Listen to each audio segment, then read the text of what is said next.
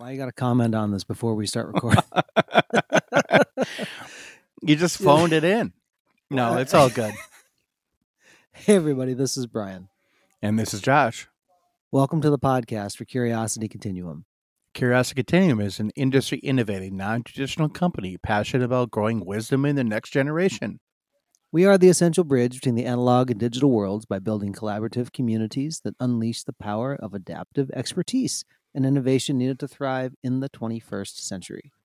We combine and mix essential elements needed to empower people to succeed in new ways not possible outside of a creative, thoughtful, diverse community of fellow curious people. You mean creative? Yeah, I did that wrong, but you're just supposed to roll with it, Brian. Oh, I'm sorry. Yes. Follow us on your favorite podcast app and receive notifications of new content. If you like what you hear and want to dive deeper, visit us at curiositycontinuum.com. Thanks for tuning in. Let's start the conversation. Sorry. Oh, man, I got to raise the volume, folks. Sorry. Here, theme song coming in. Oh, my gosh. There it goes. You're the secret sauce, Brian. It's the secret sauce. You just got to let it go.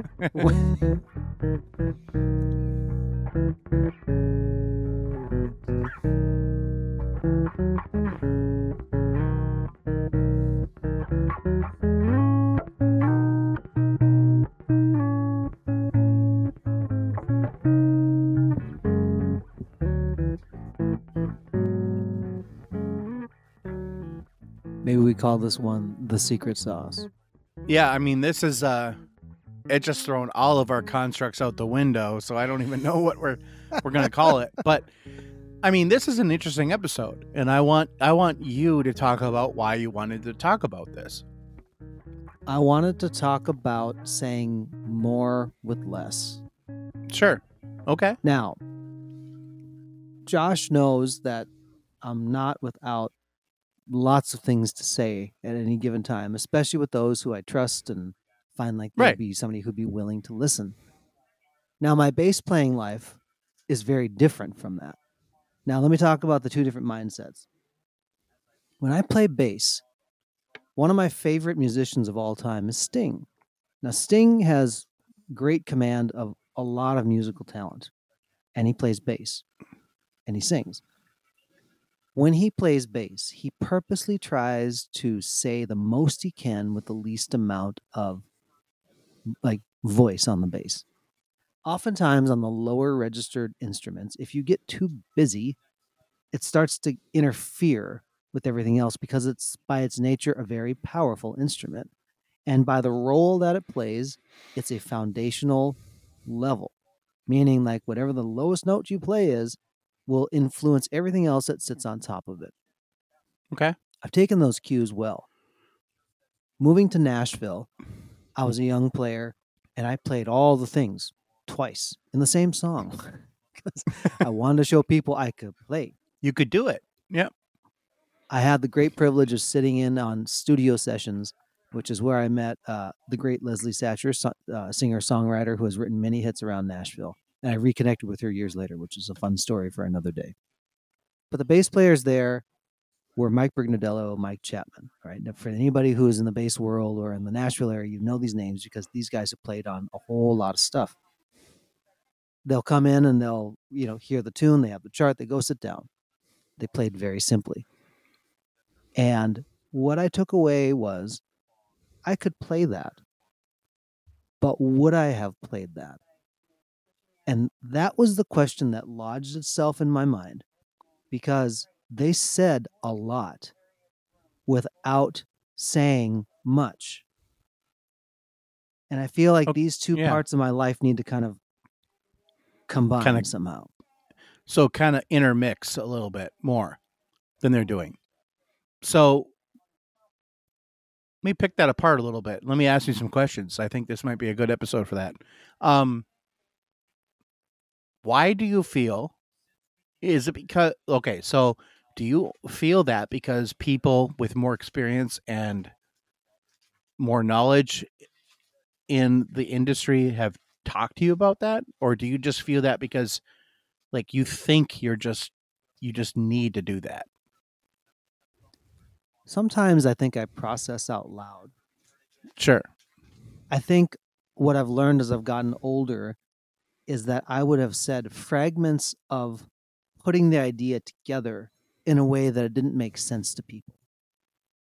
Does that make Sure. sense? So Yeah. just like I Because would you have knowledge that they might not. correct. Some of it would be how sometimes my mind works, where I'm asking seemingly unrelated questions because of what I'm doing basically is creating But a you're set of coordinates. intertwining them with whatever you're thinking. Correct. I do that same thing. So Some I people think a really lot of just say, go I ahead. think creative people do because creative people like Brian and I, like we think like maybe 15, 20 steps ahead. And it might not even be like an innate thing. We just do it. Well, that means that's a very definition of innate. But what I'm saying is it's not a thing that we're actually thinking we're doing. We're just doing it. So that is innate. But what I really do feel is that maybe you thought, like with the bass playing, for example, that you were trying to be like impressive and flashy. And these people are like, you don't have to do that. Do this. And 99% of the people that will listen to this are going to be, are going to love this. And you can take that effort and actually put it towards that. So you don't have to embellish. You just have to give people what they need. It's that whole thing, like give people what they need, not what they want. And I think that is a skill, it's an art. There is this subtle thing with a lot of people, like they will give you exactly what you need and you're like, I want more. I always think it's great to leave people wanting more instead of like, oh, I'm like over full. So like if you're eating, isn't it great to like eat a steak and you want more steak? It's not really great to eat the steak and you're so full that you can't even move. And I think it's the same concept, right, Brian? I would piggyback on that by saying this. In a musical conversation, when I say musical conversation, I'm really just being fancy and saying, like, you're jamming with musicians, you're playing You're a song. talking to musicians, yeah, Yeah. Unless jamming. you are, unless you are playing by yourself as a solo artist, you have to play with others. And the way that you play well with others is you allow them to speak. Now, in a in a dynamic musical environment, what you say may actually be taken in a different direction, but that makes it fun. Sure, You don't necessarily know where it's going to go. right. So I think sometimes in my life, I felt like I needed to talk more to control the conversation rather than allowing enough working ambiguity or letting the words sit. I don't do that well. And I think that's a reflection sometimes of my own comfort level with silence. Now, silence as a bass player is probably one of the scariest things you can do. It was for For me. sure, I was for sure. scared. If I I don't get say it. something, what's going to happen? Like the band's going to fall apart. Right. Or it might have been because honestly, like I knew I had to say the right thing coming back in because it gave it more importance. But that's probably something good to riff on too. Yeah. So I mean the silence, like the power of silence, like the sound of silence. Like this is that like speaking but not speaking. So like when you're a kid and your dad or you did something wrong and you did something wrong and your dad or mom are talking to you, but the worst thing that could happen is like they know that you did something and then you come home and they don't say anything. That's the worst thing that can happen. That's the worst thing that can happen when you're married. Your wife knows you did something or you didn't do something and it peeved her off or peeved him off if you're whatever. And they don't say anything. And then and then all of a sudden you just crack and you're like, are we going to talk about this? And they're like, "You just disappoint me." My dad, he used to have this. My dad did this in expert level. I'm not mad, Josh. I'm just disappointed in you. And that really like hurt me deep a lot of times. And I'm like, why? What did I do? He's like, "Oh, I'm not mad at what you did. I'm just disappointed." You know? And I think that's the same thing. Like, you're thinking about that. You're like, "Oh, if I don't do this, they're going to be disappointed in me." And that's worse than being mad. Because if you're mad at somebody, you know exactly why you're mad at them. But if you're disappointed in somebody, it's because a long stretch of time has happened and they've been doing lots of wrong things in a row. And you might not have said anything, and all of a sudden you're like, you know, we're just tapping out of this conversation. And I honestly feel that. Like, as an adult, I kind of get it now, but as a kid, I was like moved by that. I was like, "Oh, I'm not getting a whooping and then it's over." You know what I mean? Like, I would love that. Like, yeah, spank me and then it's over and we can start again, cuz that was the culmination of that, right? But the I'm disappointed meant I had to like work extra hard in the future just to get up to the level where I'm even again and then I can keep going. And I think that's a real human thing, right, Brian?